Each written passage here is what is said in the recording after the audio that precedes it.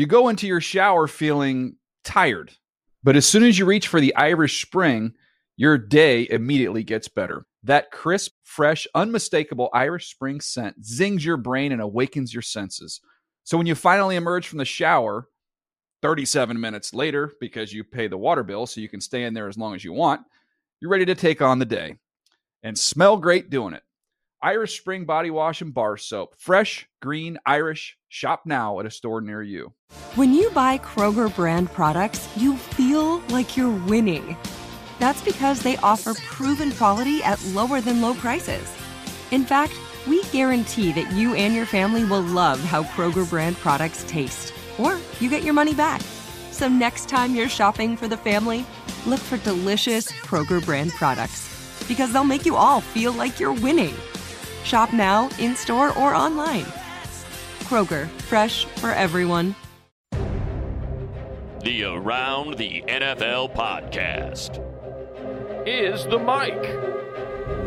Welcome back to another edition of the Around the NFL podcast. My name is Dan Hansis, and I'm joined by a room filled with heroes. Mark Sessler, Chris Wessling, Greg Rosenthal. What up, boys? Hey, Dan. Thursday preview show. I feel like the podcast has already started. We just had a 10-minute conversation diving deep into what it means to even be a sports fan. Should adults be so emotionally invested? It was almost like Joe Buck should have been here to moderate it. No. We all have so much energy thanks to the gold standard coming through with high-octane contraptions from Jackson Market. Yeah. Yes, Gold Standard filling in behind the glass again. How are you, Gold Standard? Doing just fine. How are you, gentlemen? We're great. As you may recall, as a listener of the show back when we were playing Go Get My Lunch, making the wagers, Gold Standard's one wager was that Golden Tate would sign with the Tennessee Titans. That was a wild guess. Didn't work out. And as a man of his word, once he got back from his sabbatical, he purchased us high-octane sandwiches from Jackson Market in Culver City. I like also that it falls neatly into a day where TD goes AWOL on the show, nowhere to be found. Zach steps in capably to take over, and he's fed us lunch. It's beautiful. It's Machiavellian on some level, maybe by Zach Goldman. But plus, he should be a general manager. How much better would the Titans be with Golden Tate in the mix? That's what I'm talking about. It wasn't prognostication. It was purely advice. Gold Standard wants the strap. He wants that chair back, and he's making a hard push for it. You could feel it. And it's working. I'm just going to be honest. I mean, I have got a giant sandwich in my belly. It's great. So this is our big Week 12 preview show. We're going to go through each of the games in Week 12 as we get closer and closer to Thanksgiving and the home stretch of the regular season. So the games are starting to get more and more important. But before we get into all those games, let's go to our recap of Thursday Night Football, the Raiders and the Chiefs. Is this our A, B, or B team? A team, B team, C team? The new A team. Ooh, the new A team, in the words of Chris Wessling. Wes and Greg Rosenthal, take it away, buddies. Yeah, you got the music, and it deserves it because we got the best game of the year this Thursday. Best game of the year, Chris Wessling, the Raiders getting on the board for the 2014 season, or the best game of all time? Not the best game of all time. I'm just kidding. I'm it's not the best game of the year either, but it was fun. Thrilled for Raiders fans and for Charles Woodson, who said after the game on NFL Network that he needed this game like he needed to breathe. Yeah, he was flying around tonight, and he played great. The Raiders' defense played well for most of the game, built up a 17-3 lead. The Chiefs stormed back to take the lead 2017 with 9 minutes left, and then out of nowhere, the best drive of the Raiders season, 17 plays, 80 yards, over 7 minutes, and Derek Carr gets it done with a go-ahead touchdown with under 2 minutes to go. One of the biggest upsets of the year and a hugely costly loss for the Chiefs. Yeah, I think the Raiders, it ends their losing streak, especially ends a 24-game losing streak for Antonio Smith and Matt Schaub. So good for them, but this is more about the Chiefs because they're the relevant team here. The Raiders are already mathematically eliminated. The Chiefs have to play the Broncos next week. Yeah. And they have to go to Arizona and play the Cardinals after that. I think we're going to stop anointing teams contenders because every time we do, they just go out and lose. Well, they're 7-4, and this is how the NFL goes. You know, they beat the Seahawks on Sunday. They lose to the Raiders on Thursday. It wouldn't stun me if they beat the Broncos next week, but this showed, you know, their offense, it's not explosive, and they play with a small margin for error, and so they got stuck in a situation where they couldn't move the ball very well. But then, you know, I wrote something on Twitter with 5 minutes left in the third quarter. This is a big 20 minutes in the Chiefs season. And right away, they go right down the field, score a touchdown, get the ball back, score a touchdown, get the ball back, get into the red zone. Don't give Jamal Charles the ball at all on the entire drive, but they do take the lead. So they responded on offense, and then they come up just short. Yeah, in the fourth quarter, that last drive, they didn't get Jamal Charles involved. In the 2 touchdown drives, they were built on Jamal Charles. Right. Still, I will remember this game for one thing. TD, behind the glass, our producer, you know what I'm talking about here. You know what I'm talking about. At the end of the game, the most memorable moment of Justin Tuck's Raiders career. First of all, the most valuable thing Justin Tuck will ever do in his Raiders career happened tonight, and that was take a timeout with about 35 seconds left to save the Raiders from the most embarrassing penalty that you'll ever see, with C.O. Moore and Khalil Mack doing choreographed handshakes and for at least 10 seconds. For 10 seconds. 30 yards downfield in the backfield. It was so great. So oblivious to the rest of the game. They look like the 3 little pigs waiting for the wolf to come in and put them down. They must have thought they won the game, or they just weren't thinking at all, or they thought they won the Super Bowl. You really couldn't tell. Justin Tuck saved them from a penalty, but let's calm down on saying he saved the game. No, it would have just been, 4th and 7 or something like that. 4th and 7 with 40-something more yards to go and needing a touchdown. Right. It still was just funny. I mean, even in a win like this, the Raiders had a play on that last drive on 4th down where they had 3 penalties against them. I mean, there were twists and turns all over this game. That Raiders drive that they picked up, there were so many moments. This game is going to haunt Chiefs fans for the rest of the year because there was a 3rd and 12 where Ron Parker had a pass interference. There was a 4th down the Raiders had that Andy Reid didn't challenge the spot, which looked a little shaky. I mean, there were a million times where it seemed like if the Chiefs made one play, the game was over. And let's talk about the running games because this was the matchup going in that seemed to favor the Chiefs heavily. Latavius Murray outrushed Jamal Charles and looked like for a minute the Raiders finally had an answer at running back. Yeah. He had more yards. He had the first running back in NFL history with over 100 yards and 2 touchdowns on less than 6 carries. 4 carries. And then he got concussed on a kickoff after that.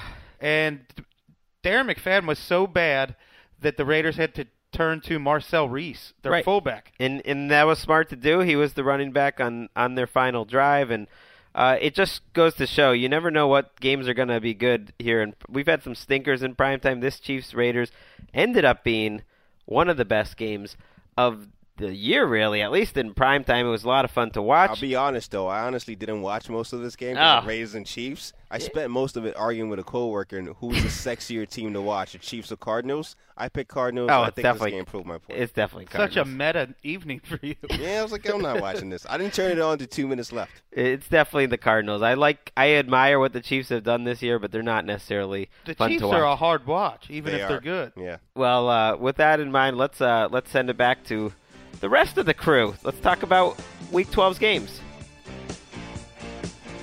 All right, so that was Thursday night. So now let's look ahead to Sunday and Monday, and we will start with, as we do every week, some games that jump out to us as the best games of the week. And in this case, we're going to start with the last game, Monday Night Football, the Baltimore Ravens at the New Orleans Saints. A huge, huge game for the Saints, who can't get out of their own way. Losers of 2 straight in their building. They're now 4-6. The Ravens are 6-4 and in definitely good playoff position, but they put themselves in a very vulnerable spot if they fall to 6-5. So this is a huge game for both teams. And in this situation, everyone at this table picked the Saints to hold court at home, get back on track, except for one man. Ooh. And he is wearing a cream-colored sweater. Yeah. Zipped up to the neck area. He is Greg Rosenthal. What up, buddy? Well, when did we start? I thought last week we decided the Saints aren't that good anymore. They just got trounced by Andy Dalton at home. They're not that good. You deserve credit for this because we were talking about it on Sunday that the Saints tricked us on some level. We kept on buying in, but the three of us, Mark, Chris, and I, all bought in again. But I guess I can't imagine them losing 3 in a row in prime time in their building. I feel like things aren't that crazy. We're not very intelligent. That could be another piece of the pie here. It's always not good to pick games going just on last week, so maybe I'm chasing it, but the Saints haven't convinced me that they're a particularly good team. Yes, they had that one game against Green Bay that kind of fooled us, but week after week, they're not that good on offense. And now the fact that their offense is having problems, I mean, back-to-back weeks, their offense let them down. They should have won the game against San Francisco. They got the ball back a couple times with the chance to win, didn't do it. Last week they scored 10 points. Now Brandon Cooks is out for the season. I've waited for this Ravens team to kind of step up and be a mini juggernaut. They haven't been as consistent as I like, but I think they have the talent to do it.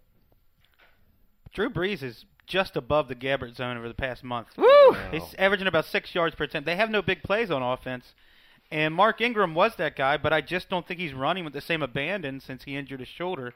He's churning out yards between the tackles, but they don't have any big play threats right now. Well, and also Baltimore, which a team I think that has flown under the radar, maybe because when you thought they would have caught fire and really gotten into our attention, they tend to drop a game here and there. But Ingram is going up against one of the better run defenses in the league. Right. I really like what Haloti Ngata has done this year. Every year he just gets into the All-Pro or Pro Bowl game and he gets voted as All-Pro, even when he's having a bad game. But this is one of those years that if someday he does go into the Hall of Fame, I'll think, okay, it was worth it this year because he's been one of the best at his position. Brandon Williams right next to him has been terrific all season. They have a pretty good defense even with Jimmy Smith hurt. Wes, I hold in my hand the 2014 Week 12 research notes. As you can see, very well put together by the team. I am an expert at pulling out things that are relevant to our discussion. And, we were right, Wes? You agree, right? Like a monkey with a hammer. All right. And we were talking about Drew Brees, and he's flirting with the Gabbert zone. But the defense is a major problem for the Saints, and here's a great little nugget. Rob Ryan's defense has forced 3 and outs on only 12.5% of opponents' drives. That's the worst in the NFL. It's also the worst in the NFL since 2005, the 2005 Bengals. You might remember that team. That's a great stat. And hold on, Dan. And used well. Christopher Robert Wesley. Just this morning, though, you told me against this Saints defense this week, but in general, you would take Andy Dalton if you were a general manager over Joe Flacco. So do you really trust Flacco to do anything against this New Orleans team? You said that? I don't think I said that, actually.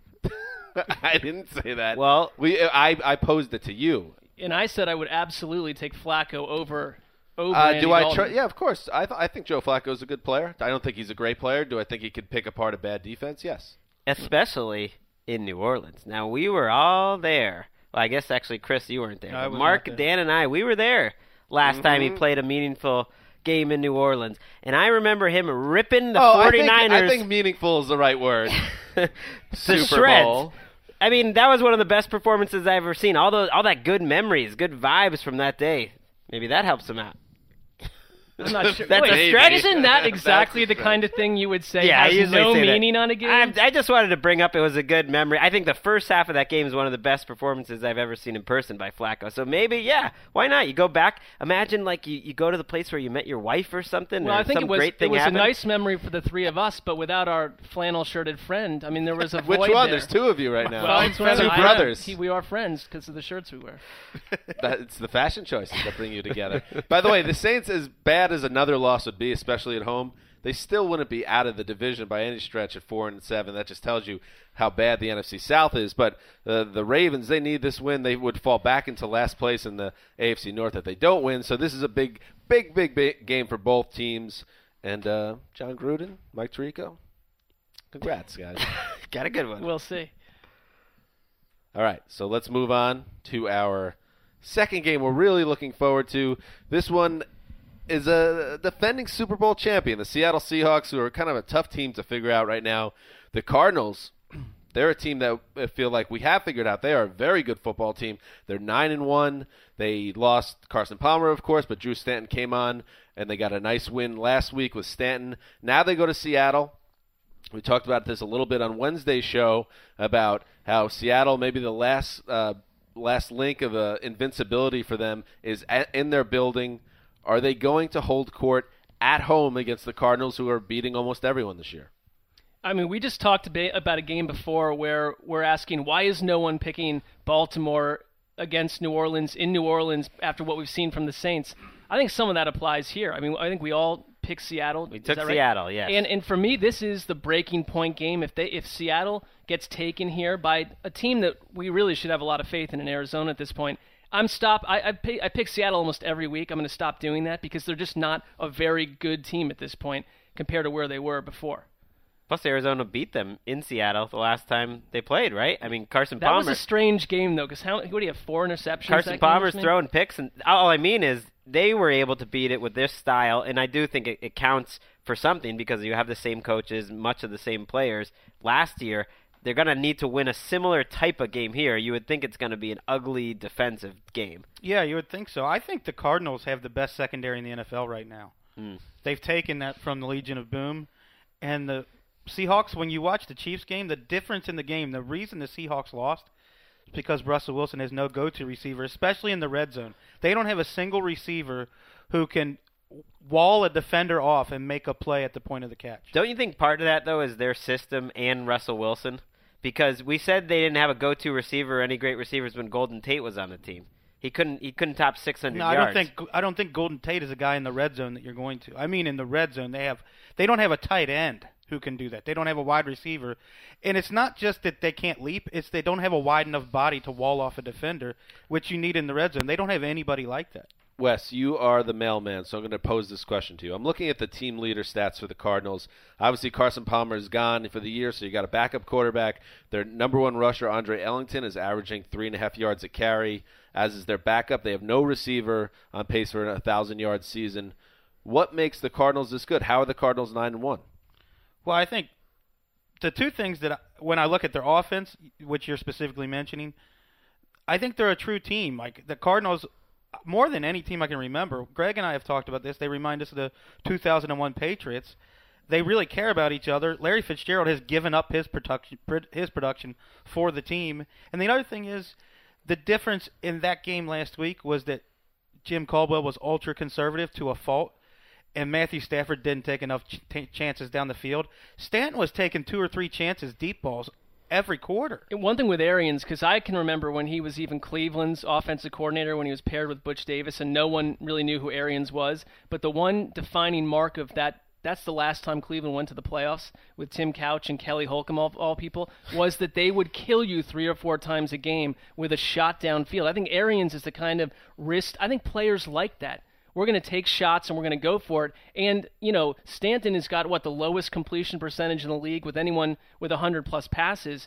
But his yards per completion are massive because of that. That's the thing I'm still wary of with this team, though, that you take Palmer and you put in Stanton, and I don't know if you could still be that offense and if that's what made them dangerous. I know he's made some plays in the games he's gotten into. I'm yet to be convinced that he's that guy. This will be a great test in Seattle to see if Stanton can step up. It's a huge advantage for the Seahawks on the ground. I mean, the Seahawks looked vulnerable to the run last week, and yet Arizona hasn't been able to really consistently run on anyone, whereas you have Marshawn Lynch playing as well as he's ever played, which is crazy to talk about because, he a couple of years ago was the number 2 running back in the league, maybe the top one with Adrian Peterson, but he is running with great abandon, and I think when you have the much better quarterback, you have the better running game, you're at home, you got to take him. You say that, but you know how well Dan Williams is playing, and Calais Campbell is, outside of J.J. Watt, there's not a better defensive end in the league than Calais Campbell. He got an MVP honorable mention from your MVP column, I believe. I'm not ready to say they're not a playoff team. If they lose this game, the Seahawks are not a playoff team.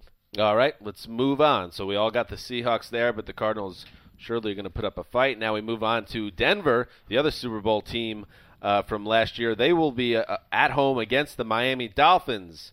The Dolphins sitting at 6-4, coming off that big Thursday night win over Buffalo last week at home, and now they face the Broncos. And Greg, I'll start with you, because are you seeing potentially some flaws in Peyton Manning's game that we should be a little nervous about? I see flaws around him, and he is a quarterback that needs his offensive line to protect him. There's no secret, and people are getting a lot of pressure on him. The Rams did a very similar setup to the Patriots where they sent blitzers up the middle. It got to Peyton Manning. Ryan Clady, his left tackle, is not having a good year, and he started letting go of the ball a little too early and had some bad throws, made some bad decisions. It's just so rare to see Peyton Manning flustered more than just a random game. When you see it twice in 3 weeks, and then you see a really good defense coming into town this week that can be creative, that can rush the passer, I mean, this sets up as a very, very tough matchup for the Broncos. One other thing for me, too, Ronnie Hillman, I think in his last 2 games, it's 13 and 16 yards total. They don't have that element to their offense. And that, you know what, I know they're not a run team, but when you absolutely remove the threat of that, teams are going to be able to, and the injuries last week killed them too. I mean, they weren't able to be themselves. Jeff Fisher had a great game plan against Peyton Manning. Yeah. What you said was true.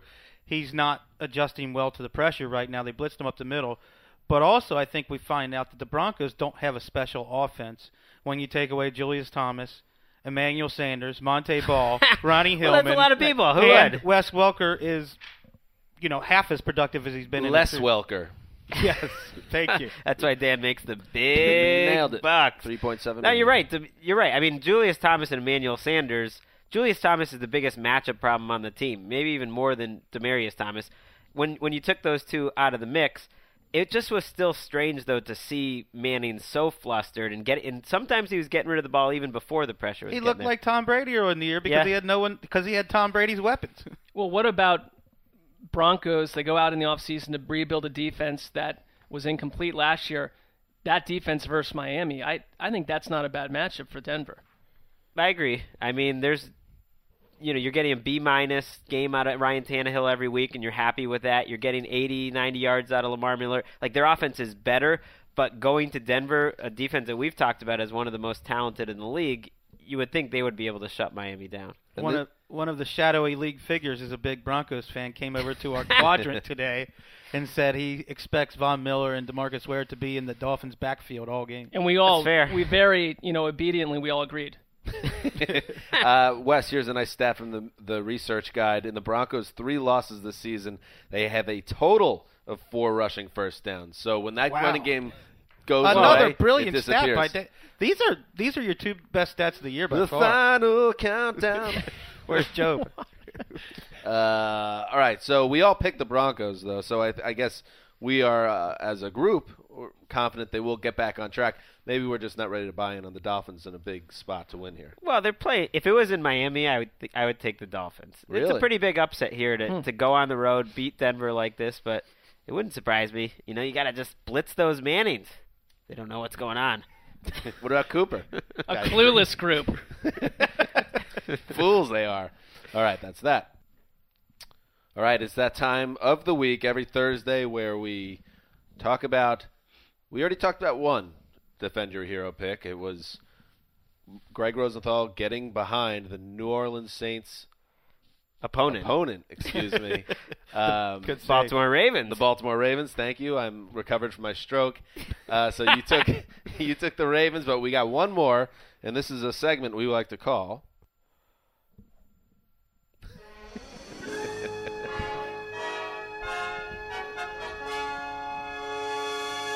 Defend Your Hero. Gold standard, getting back in the groove. Yeah, it's going to take a little bit, Slow reaction times, but spring training going to happen. I took a stroke seconds before that, so don't feel like you have to be perfect. Nobody is. This is our Defend a Hero segment where the person amongst us that went against the rest of us, not on purpose, but it just worked out that way, now tells us why they are right, why they chose the team that is the underdog within our group. And in this case, it is the great Kevin Patra, who is a great man, and he's our Chicago correspondent. We don't have him on the line today, so I'm going to throw it to Chris Wessling, the mailman.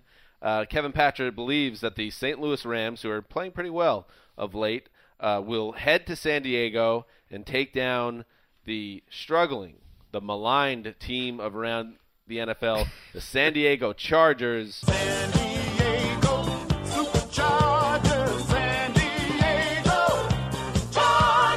Wes, defend that hero. That's not that hard. The Chargers aren't playing well for the past month. Phillip Rivers isn't getting it done. The offensive line is a detriment. And you have the Rams, a team with Aaron Donald, Defensive Rookie of the Year candidate. Robert Quinn's been playing great over the past month. T.J. McDonald has been one of the best safeties in the league over the past month. And when I watch Alec Ogletree at linebacker, this guy looks like a future Thomas Davis with playmaking ability, coverage, and closing speed. They have so many weapons on their defense right now, as Greg astutely pointed out a week ago. Why didn't I take them? I almost did. I had them, you have to pick. You have to go right or left, helmet to helmet. I had it sitting on Rams helmet. Me too. Moved it over to Chargers. I switched it back like 8 hours later. That was stupid, maybe. I think Patra is running some sort of voodoo on us from his Chicago basement. No, I think it's this group does not believe in the team of ATL, and this is our chance to get back on the ship and throw our support behind them, and that's why I took them. I never hesitated. Chargers on the way. Go Bolts! That really was why I took them. It was more an act of faith, because if you just look at who's been playing better over the last month, there is no question it's the Rams. But I do still believe in this team that we chose. I was behind it to begin with to make this the team of ATL. I feel like Phillip Rivers is going to get it going. They are healthier on defense. They had a good defensive game last week. I mean, they're not exactly playing, the 2007 Patriots here on offense. Shut them down, Chargers defense. Well, that's the Rams offense is a mixed bag from week to week, but Phillip Rivers on the injury report for the first time in a decade. Vomit bag in the airplane is what it is. It is exactly like that. What are we talking about? The Rams offense again? Like the vomit bag on an aircraft. What was the 2007 Patriots? Are they the AFC East Division champions that year? I can't remember what they were famous for. For losing in the desert, apparently they're going to this year in the Super Bowl. They're a good offense, though. They were pretty good. They were pretty awesome, actually. Other thoughts about the game, gentlemen? I think that Patra's right. I picked the wrong team here, and I'm starting to. What, Cecil? No. I think that we've defended it strongly enough where I want to change my opinion. You can't, though. I know, and that's why the entire weekend is a wash. When it comes to these picks, Mark, you're never too in on any of your picks, it seems. It's really revealing of your general attitude towards life, I feel like. What? Sometimes. Not in on my general life? He's calling you Spiculi. That is, again, erroneous from Greg. Just an assumption that a generality that is miles away from accurate. You're not very strong-willed in the pick segment. I don't even remember who I picked half the time, but I'm sitting only 3 games behind you, and I'm coming for you, Hansis. Wow. I like it. I don't believe it, but I like it. All right, we move on. Speaking of Mark Sessler, the Cleveland Browns, coming off what was not a very good game, a loss to the Texans in their own building, now travel to Atlanta, the Georgia Dome, to face the Falcons. A big game for both teams, wildly enough. The Browns obviously are right in the middle of that packed AFC North. And the Falcons, believe it or not, are tied for first place in the NFC South at 4-6. So, two teams that I don't know if we have a real great handle on. But, Mark, I saw that you did pick. Again, we don't know when you make your picks how much you're in on them. But you picked the Browns to win this game. Why do you think that they'll bounce back on the road? They are going to drop a hammer on Atlanta. There we go. That's what I'm talking about. I normally feel very suspicious about Cleveland from week to week. They are going to decimate the Falcons by 20-plus points. Why? You want me to point to one specific thing? Josh Gordon's back. I think that helps. They haven't had a weapon like that all year long. They haven't had Jordan Cameron all year long. Atlanta's pass defense is treacherous. Is Jordan Cameron playing? No, probably I don't not. think he is, but they're accustomed to not having him almost the entire year. I like this turnaround because you were very down earlier in the week. Jabal Sheard was maybe out for the year. Now it's probably just one game. Carlos Dansby out for a month, and you thought that maybe the playoff hopes were over.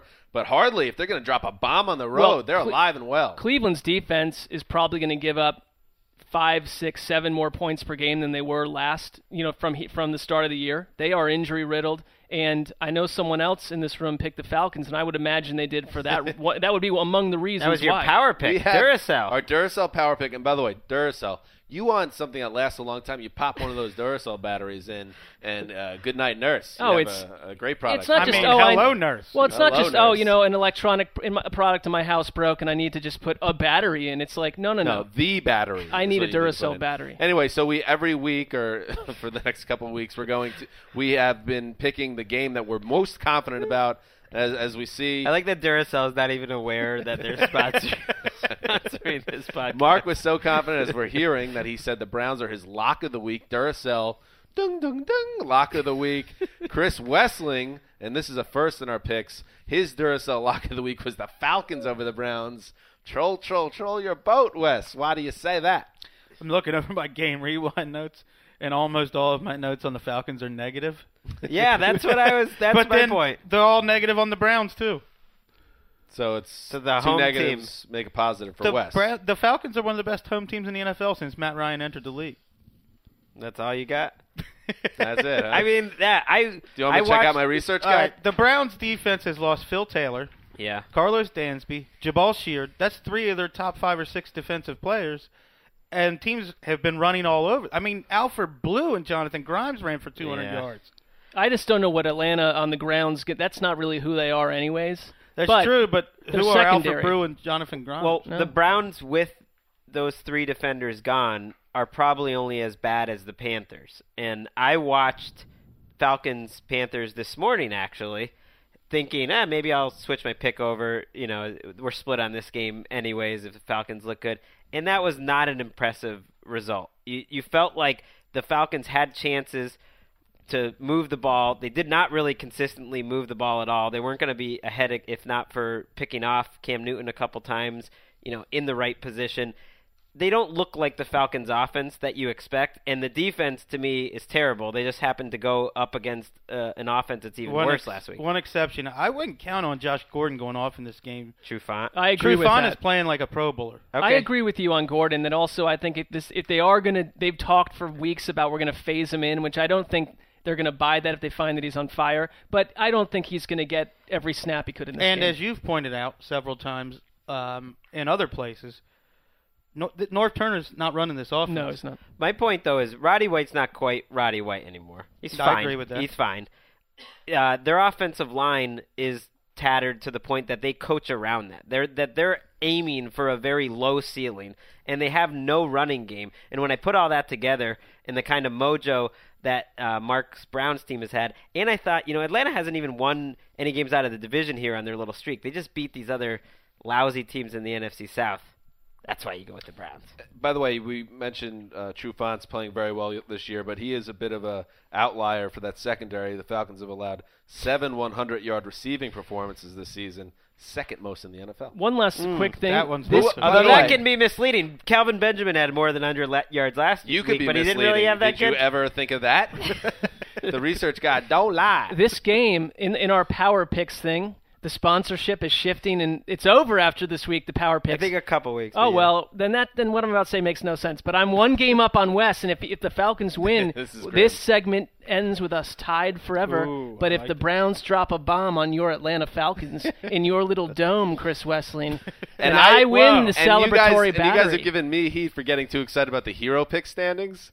Duracell power pick standings? All right, I agree. It means more about hero picks than power picks. One of them is sponsored. Oh, wow. You are a corporate get behind goon.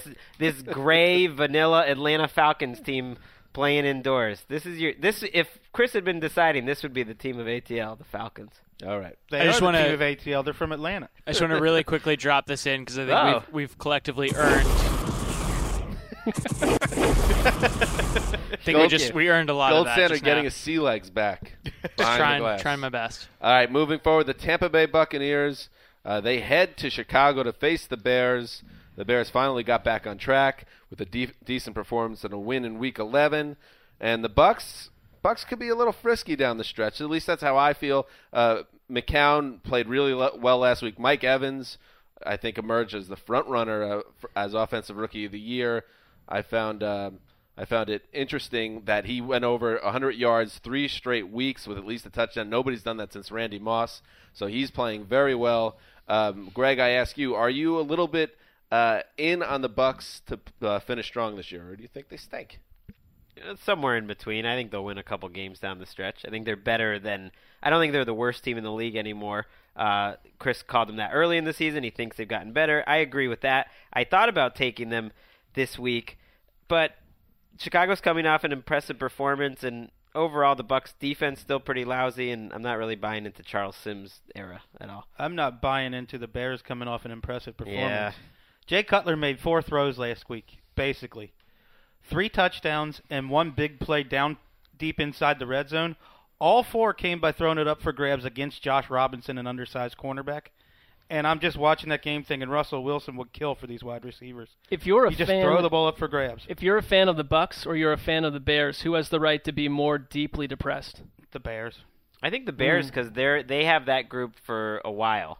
I think Trestman will wind up staying, but you have Cutler in place. That offensive nucleus is sort of what it is. The Bears are stuck with Cutler and the Bucs aren't. That's the difference to me. The Bucs have good young talent. Not a ton of it, but they have Mike Evans, Gerald McCoy, Levante David. 3 superstars. I mean, that right there is better than what the Bears have. More than most teams have for building blocks. Gerald McCoy said yesterday that Mike Evans has no idea how special he is. So, I mean, there's some definite building blocks there. By the way, we all picked the Bears in this game. I might be switching my pick here.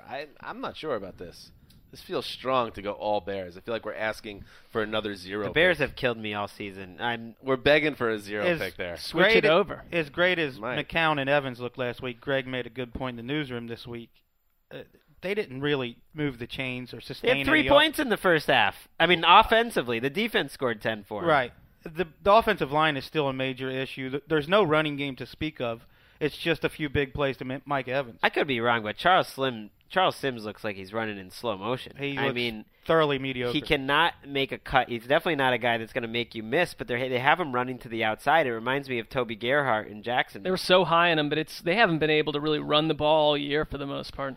All right, moving on. This is our first game of the week that we're really split on, 2 and 3. The Cincinnati Bengals coming off that really nice win in the Superdome now travel to Houston to face the Texans. The Texans hanging around in the playoff race at 5-5, and now they get the Bengals, who got a better performance from Dalton against the Saints, so it's still hard to say what he's going to give you on a week-to-week basis.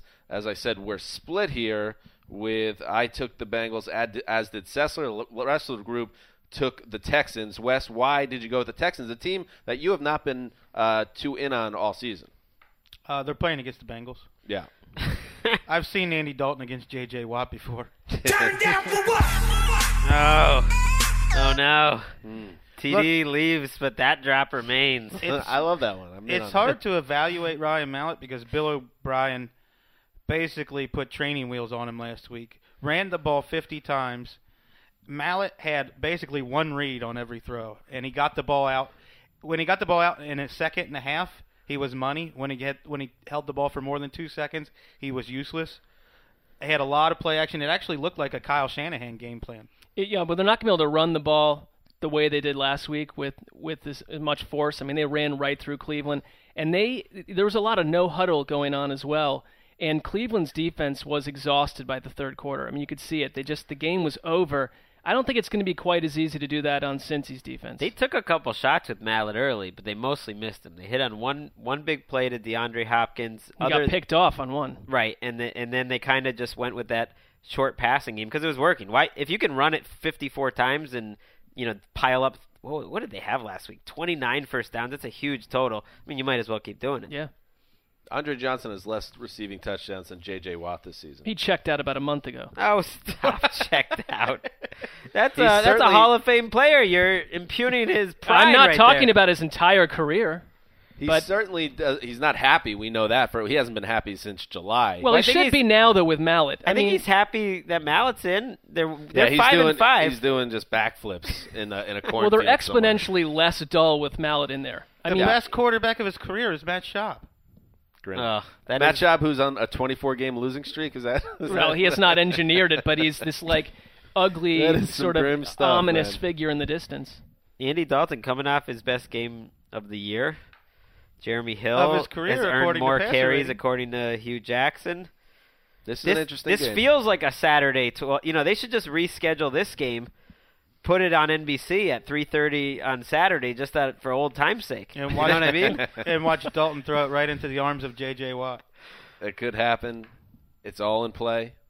We'll see what happens. Moving forward, the Jacksonville Jaguars, who are sitting at 1-9. I feel like they've been 1-9 through 10 games for about 20 straight seasons now. Are they still in the league? 3 straight is true. They are now. Has it been 3? It's 3 straight. They're the first team ever. How about some progress, guys? To have 3 straight seasons where they started 1-9 or worse. You know, we give the Tennessee Teutoons. I don't know who they are, but we give them a lot of grief for being invisible. How about we do something? They're Jacks. Anyway, the Jaguars move on to another execution, this time at Lucas Oil Stadium against the Indianapolis Colts. The Colts who, you know what, I'm out on the Colts, by the way, after that performance on Sunday night.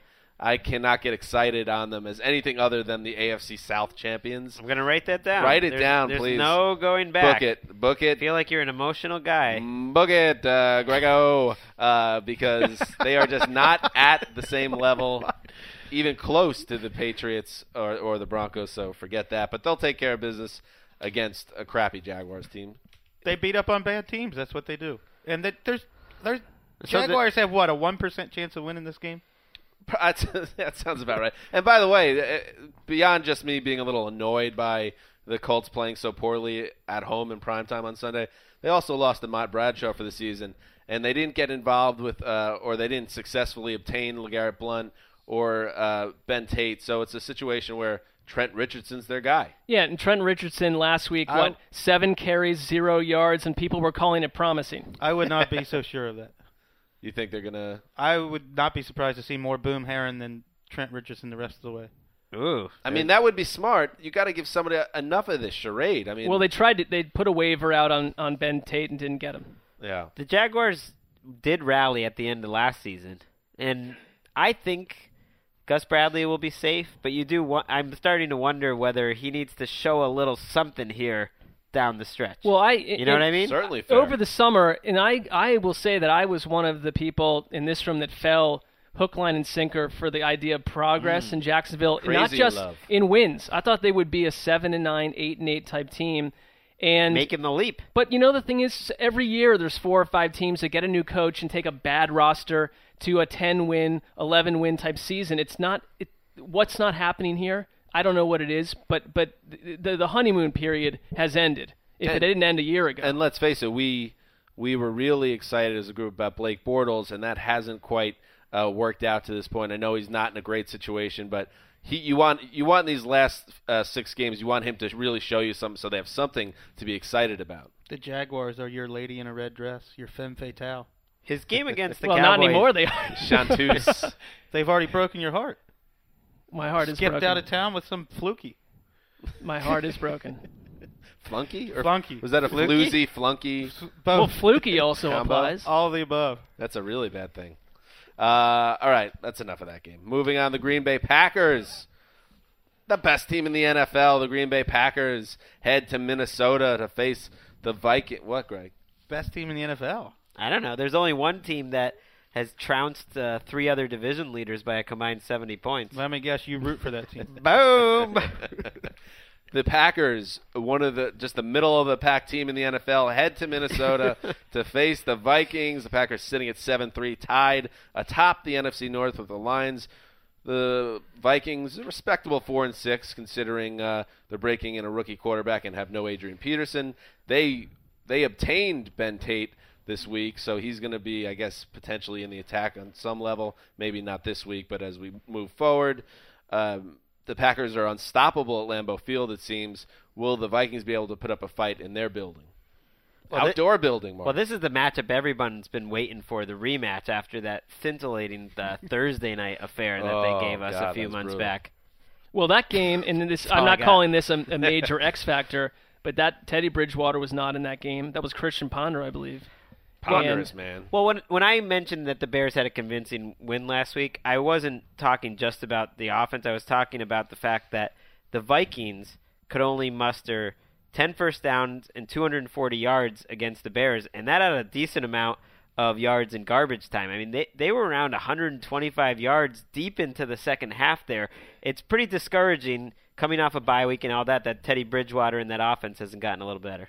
Can I offer you guys a little bit of buzz on Packers v. Greg Jennings 4? Ooh. All right. Are we still doing that? Go for it. Go for it. Go for it. Do you think Greg Jennings is still talking trash about the Packers, but now just no one pays attention? Hopefully. He was quite outspoken. I think he thought maybe he was a bigger piece of that puzzle in Green Bay. He thought he could still play. And it has not worked out. So we all have, and keep an eye again on that great tandem, Jordy Nelson and Randall Cobb, who have about 115 combined catches for 1,700 yards and 19 touchdowns. There's some crazy stuff going on. And Eddie Lacy, who's really starting to warm up now, up to 4.2 yards a carry and 5. This is a great. This game will be 31-0, offense. and it will not be 31-0 in favor of Minnesota. Well, Gold Standard is a Packers fan here. I mean, what are you thinking about this team right now? You getting excited? I sort of try and stay even keel until they collapse at home in the playoffs. To what do you think about Greg Jennings at this point? I mean, anger. I'm a bigger fan of Madden Greg Jennings than real life Greg Jennings. But don't let this Greg Jennings narrative steer you off course from what's really going on here. The Charles Johnson revenge game. Thank you. Originally drafted by the Packers. Wow. Keep an eye on that, everybody. But Gold Standard, what would you rather watch? Your beloved Packers or that British show Big Brother if a bunch of the former cast members played soccer in an alley it was televised? What would you watch? I think I'm going to have to lean towards Packers, but it's really close, not going to lie. I just want to see how far soccer goes for just Gold sprinkle Standard. In some soccer anywhere you can. All right, moving on. We all got the Packers there, obviously. Greg's boys, the Patriots, who are really an unstoppable juggernaut right now. Now 8-2. That is how many in a row now? 6? 6 straight wins. This is going to be a challenge, though, because the Detroit Lions are coming to town. The 7-3 Lions obviously have some really nice players. The Patriots are playing at such a high level, though. I find it hard to imagine them getting beat, especially in their own building at this stage. They're in one of those classic Patriots regular season roles where it seems to come easy to them. Greg, you have to be feeling confident about this game. I do, because I think that they have different ways that you can beat Detroit's defense. I don't think this is it's the best defense in the league on paper, and overall I would agree with it, but I think they can just spread them out, dink and dunk. They're not going to try to run the ball. Everyone that got 200 yards out of Jonas Gray last week, he'll probably wind up with like 30, and they'll give LeGarrette Blount, who they now signed, they'll probably give him some carries too, just to mess with the fantasy owners. It's really Detroit's defense that I really don't trust at all at this point. Like, I think the Patriots could lose to any team that can be explosive, and I don't think the Lions are that team anymore. Do you mean their offense? Their offense, yeah. I mean, I'm saying I just don't think the Lions are an above-average offense. They're not I think Detroit's offense has to be, if you want to pick top 5 most disappointing, offensive, defensive units from what we thought they would be. And what they looked like on paper before the season, Detroit's offense has been a disaster. And what went wrong? Because you still have Stafford, who's been healthy. I don't think they can run the ball to start with. We haven't gotten the running game is an issue. I think one thing to keep an eye on is Megatron and Tate have not really been on the field healthy together too much. I could see that doing wonders if they're able to both get on the same page and get going. But without a running game, it's going to limit them. I think they thought Eric Ebron would have been a factor, at least by midseason, and he hasn't been. And they just played, my opinion, the best secondary in the league in one of the hardest places to play last week. So and they played Miami the week they played Miami the week before that. And the Patriots have a great secondary, so this is going to be another test. I sort of adopted the Lions early this summer. The thrill is gone. Really? Yeah, I can't take Jim Caldwell. He has no balls. I can't. Stafford's the guy I wrote for a piece today. He's the most frustrating quarterback in the league for me to watch. He gets a pass for whatever reason compared to some of the other quarterbacks, but he's just Jay Cutler a couple of years younger. It's not like Jay Cutler is a worse quarterback than Matthew Stafford. Everyone's waiting for that potential or whatever. Matthew Stafford, to me, is like a slow Colin Kaepernick, basically. He'll have 4 or 5 good plays a game. I think, to me, he is Jay Cutler, but with a flair for the dramatic. So he's made enough big plays near the end of the games, big drives, signature plays that are captured on NFL films that kind of make you get sucked in a little bit more. Maybe that Cutler doesn't have that type of stuff, but you're right. The inconsistencies, as a Lions fan, and Kevin Patcher, we've talked about it so many times on the podcast with him, he just drives people crazy there. I just look at a Patriots team where this wasn't the case before. You have got to win a shootout, and you've got to outscore the Patriots and score 40-something points. The Denver Broncos could not do that. and Andrew Luck and the Colts could not do that with that offense. The Detroit Lions will not do that. Especially I don't like all this confidence now that I'm listening to it. Well, it's a little much. It's a little much. Barely anyone picked them against Denver. We were split against the Colts. I don't like all this. This is usually when things go bad. Well, it's time for the listener to nail us with some verbal comments that we got wrong if we do. Caldwell has to stop coaching not to lose. Right. That's where you chime in, huh? That one was way worse than the balls line, Wes. You stepped over the line on that one. You should have went out. You should have went out on top. All right, moving on. We all took the Patriots, obviously. The Tennessee. I don't even know how to pronounce this. It was an outfit once known as the Houston Oilers. They moved to Nashville, and they are the Tennessee Titans. How dare you, Dan? Yes. While you were in at work on Monday night, It was. mocking the Tennessee Titans and their fan base, they were providing us with quite possibly the best primetime game of the year. Which really says a lot. game. It was a good game. It was a good game. I know we haven't had a lot of good ones. That was a good one. It was fun. It was back and Zach forth. Mettenberger made some plays against the Steelers, put them in position to win. They weren't able to close it out. So, close out a game, especially in your building, before we're going to know who you are. But at the same time, there is some progress, and they're at least a little more exciting to watch as opposed to Clipboard Jesus or Jake Locker. So he earned Mettenberger earned the tryout, but this is not going to go well against the Eagles. I don't think. But then again, an Eagles team that just gave up 56 points or 53 points. I'm definitely not going to get in on a Titans team winning on the road with Zach Mettenberger, but I'll be very interested to see Sanchez Part 3. He played great. Played great 1 week, was not so hot the next week. So let's see where Sanchez comes down in this. And then the one other thing I want to throw out to you guys, LeSean McCoy came out and said this week that there is no difference between the LeSean McCoy of 2014 and the 2013 McCoy who won the rushing title. You guys have been watching the tape. You're football heads. Is he right? Is it just some bad luck and things have not worked out for him? Well, I think I've heard Mark make this point that with rushing attacks, last year really means nothing. It's all so symbiotic. It's based on how the offensive line's playing, how the quarterback's playing, and it all has to get in the same rhythm. You have to have the running back looking for the right hole, and he's had so many different adjustments on the offensive line this year, they've never been able to get into a rhythm. So is he still moving like the same guy? I think he's the same guy. I think it is much more that there have been so many switches up front. I mean, they had no injuries last season, that Eagles team, to the point where everyone said, Chip Kelly, he's cracked the code on sports science, and the Eagles have figured out how to go through an NFL season without anyone getting hurt. Well, this year they've had more injuries than tons of teams. I mean, it's completely the opposite. And even when they get Jason Kelce back, people say, okay, now everything's fine. Well, he hasn't played very well because that happens sometimes when you're coming off a serious injury and you're rushing back on the field. I mean, if you watch them against Green Bay, he was a big part of the problem. I think that's what McCoy is saying is you guys don't get it. It's not that I'm a completely different player or I'm not as fast or whatever. It's like he is, but not in the system right now. On the subject of Mettenberger, Greg, there's some NFL media beef. /heat. I love that. Coming from one of the great NFL Now contributors we work with, host Mark Iztuk, who read something that you wrote this week where you said that Mettenberger's first game against Houston was one of the worst of the season in your mind. He took issue with that. He said he went back and watched the tape and disagreed and said that maybe you should have been a little more fair to Mettenberger in his first start. Iztuk couldn't be more wrong here. Okay, he's let's crazy. hear why. He's crazy. Greg's right. Maybe he's thinking of the second game. The first game, he was an absolute disaster. That's what Chris came down really hard on him in the podcast, and I couldn't disagree. But the last two games have been better each time. For the record, Iztuk a great guy. Okay. I enjoy my nice. NFL Now appearances with him. Look, Mark, you can if you're going to come at us, come with something a little stronger This than is that. a direct quote from Iztuk. Just watched all his passes from that Houston game. Not great by any stretch, but not terrible. Overthrew a bunch of guys, but also saw him make some decent progression reads. Hit his check down a lot.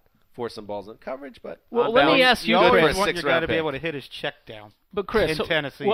Monday night, were you at least impressed with him compared to your earlier comments? I thought he gave that offense some life. Well, he did have the pick six. It was no, bad, it was not. It was but raw. The rest of the game, he was great. My one takeaway from this game, my biggest memory, is Mike Tirico going absolutely wild about a running back who rushed for 38 yards at 3.5 yards per carry. Thought Bishop Sankey was Eric Dickerson. He's like, I love how this guy moves as he gets dragged down in the backfield. Longest run was 9 yards. I'm like, what is this Tirico guy? What is he talking Sankey about? overall has not been impressive. I think that maybe that one drive where they went down the field and answered Pittsburgh's touchdown. He did have one good drive. That was it, but then there wasn't much else. Their defense under Ray Horton has gotten a hint of getting a little more dangerous lately. It's That's exactly like Ray Very Horton's nice. defense in Cleveland last year, though. They were pretty good against Baltimore the week before. They really had that game was 7-7 in the fourth quarter. They'll pass and rush, it up. they'll disguise, and they get heat on the quarterback, but then they give up 38 points and 500 yards. Yeah.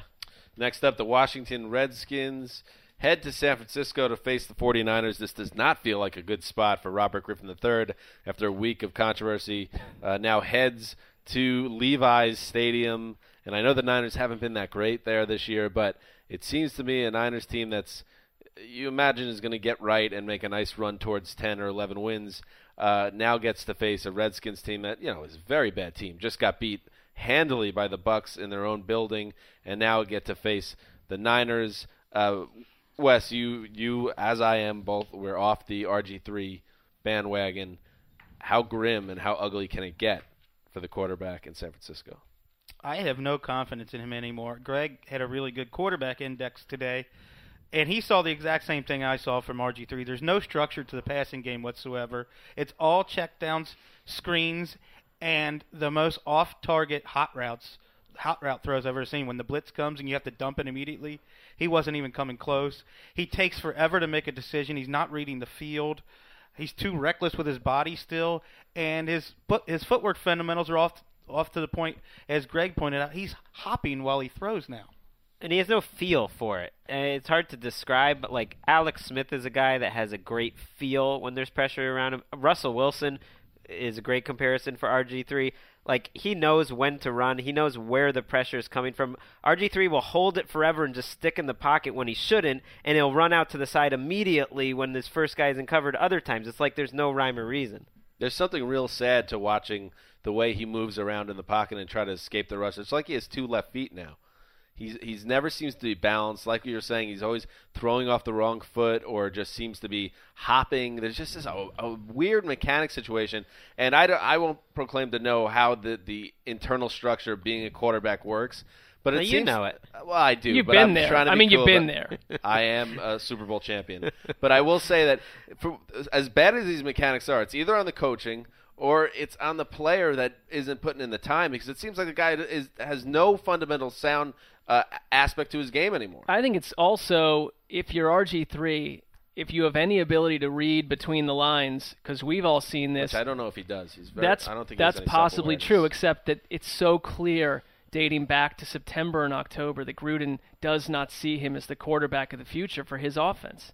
Well, he doesn't even have to read between the lines. But where's he your just confidence? He just has to hear Gruden's words from this week, right? But if you're a young quarterback, and you don't have the support of your coaches or your locker room, then everything else can start to waterfall from there. And this week he's got such a tough matchup. I mean, this 49ers defense has quietly turned into one of the best defenses in the league. I mean, the offense has a lot of problems, but they've suddenly added Aldon Smith, who looked great in his first week back, who's one of the best defensive players in the league. They've essentially added Chris Borland, who would be my pick for Defensive Rookie of the Year and is one of the best at his position in the league. Antoine Bethea is an all-pro type of player this year. You got Ahmad Brooks coming up. I mean, it's a very good-looking defense right now. Aaron Lynch is playing really well. You found him. When you look at the 49ers, you have to credit Trent Baalke for them being 6-4, and then look at the Falcons for being a bad team. Dimitrov, who I think is a good GM, he's got more undrafted players contributing in the starting lineup than second and third round draft picks. And you look at the 49ers, and the fact that Baalke has made so many trades to collect draft picks, and they survive all these injuries because you can plug in a Borland and a Lynch, and they're starting center, and now they got Marcus Martin. They're just plugging all these draft picks from second to fifth round in there, and they keep right on going. And people forget that San Francisco out of the gate last year, caught a lot of heat, and people said they weren't the same team. They went 6-4 last year and went on that hot run where their defense started to peak heavily down the stretch. I think I don't know if call it save their season, but I think they sort of defined their season with that last little 2-game run they had in New Orleans and New York. Going through, getting those 2 wins on the road, I think they're set up to do well because they've somehow survived a very lame offense. Yeah. In a boring offense, which is not how I thought about this team years ago. They're doing nothing right on offense. When the Redskins give up on RG3 after the season, which team believes they'll be able to save him and then installs him as a starter next August? Ken Wisenhunt and the Titans. How about the Houston Texans? How about the Cleveland Browns? Whoa. Oh, no, I don't think the Shanahan so. thing didn't work out. Anybody but I the don't Jets. think you're going back to I think Shanahan so. in Cleveland. All right, moving on. How about the Jets? I know. Just I can don't see even- that. Please don't. That's a disaster drama scenario. That would be. That makes too much sense. That's why I don't even And want they to talk keep about Rex it. Ryan too. The Dallas Cowboys are going to the Meadowlands to face the Giants. The Giants have lost 5 games in a row. They are done. Stick a fork in them. And they have been. The fork has been stuck in them, according to the Around the NFL team. The Dallas Cowboys coming off their bye week, which gave Tony Romo a much-needed week of rest. He has those the 2 fractures in the small of his back or whatever it is. So he got some time off. So Jerry Jones said this week that it did wonders for Romo. We imagine they're going to have no problem moving the ball against a Giants team that stinks. I'm not sure what else we need to say about this game. That was well done. Well, we're split on this game. I mean, Are we really? yeah. I believe Mr. Christopher Wesseling and our Really? Chicago correspondent both took Wait, the Giants. Wes, why did the Giants beat the Cowboys in this spot? Well, I don't think the Cowboys' defense is very good. They haven't been that good all year. They've been helped out by an offense that's on the field a lot. Giants' defense played pretty well against the 49ers last week, and I really need to pick up a game on you guys. I was going to say, this this smacks of desperation because you just picked Eli Manning in a big spot to potentially He try to also save your picked, season. though, and he wrote a great piece about this player downstairs, Odell Beckham. Odell Beckham has me excited.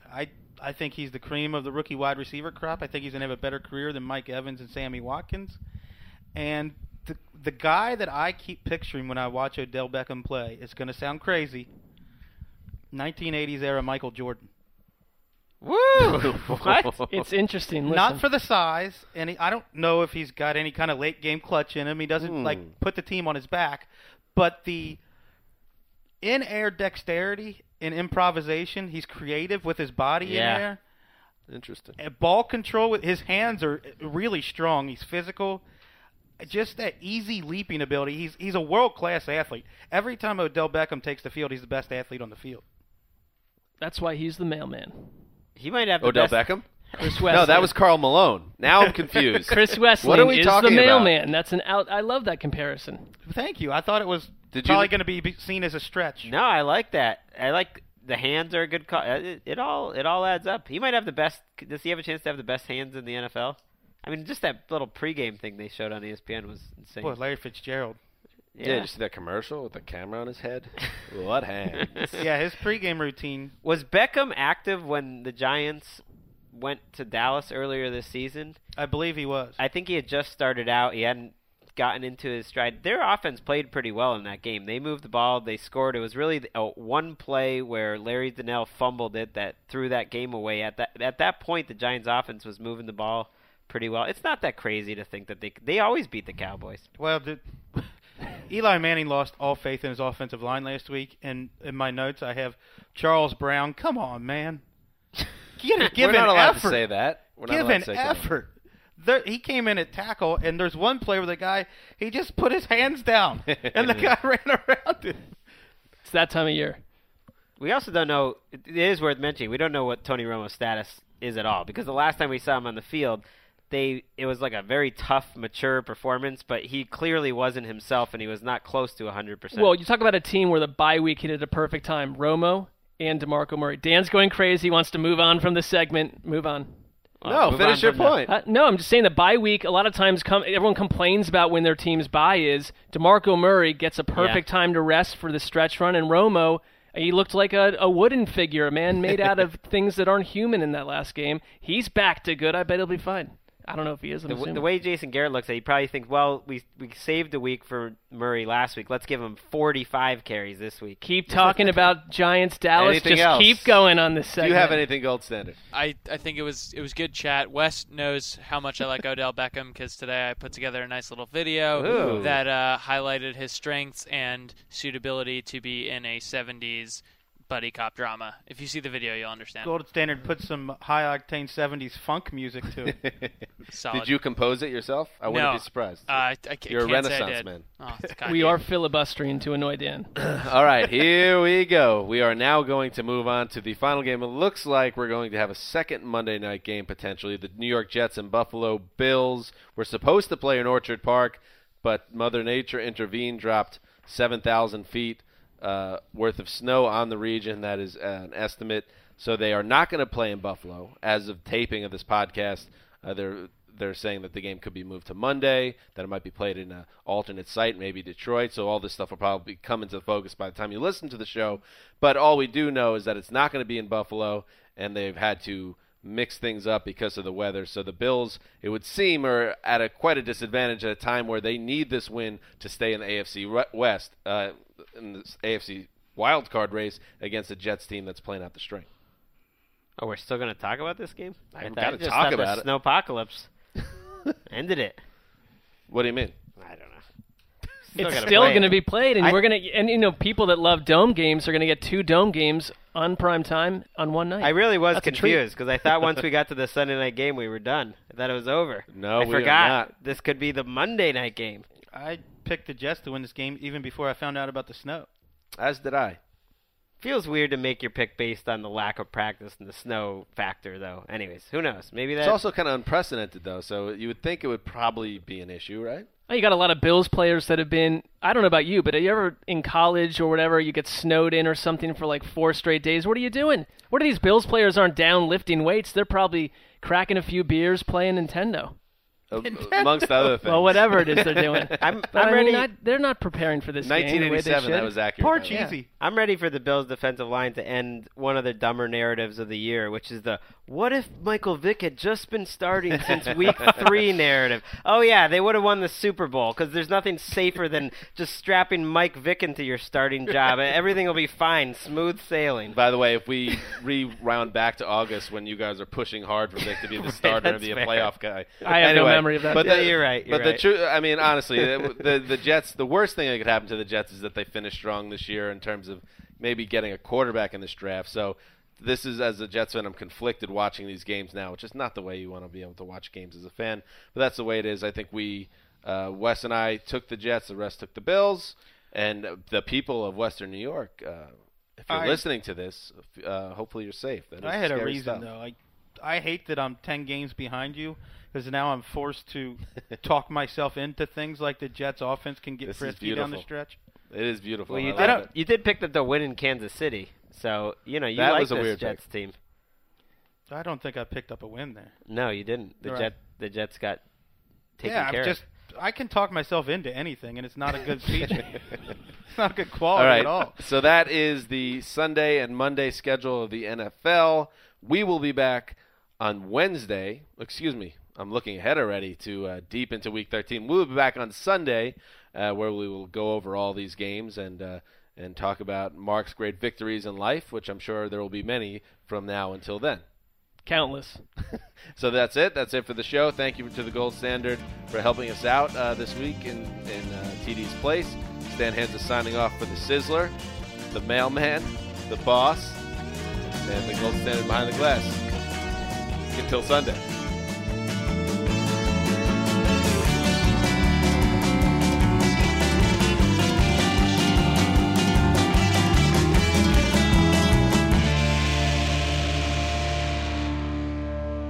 You go into your shower feeling tired, but as soon as you reach for the Irish Spring, your day immediately gets better. That crisp, fresh, unmistakable Irish Spring scent zings your brain and awakens your senses.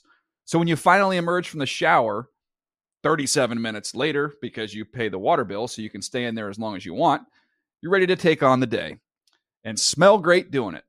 Irish Spring Body Wash and Bar Soap. Fresh, green, Irish. Shop now at a store near you.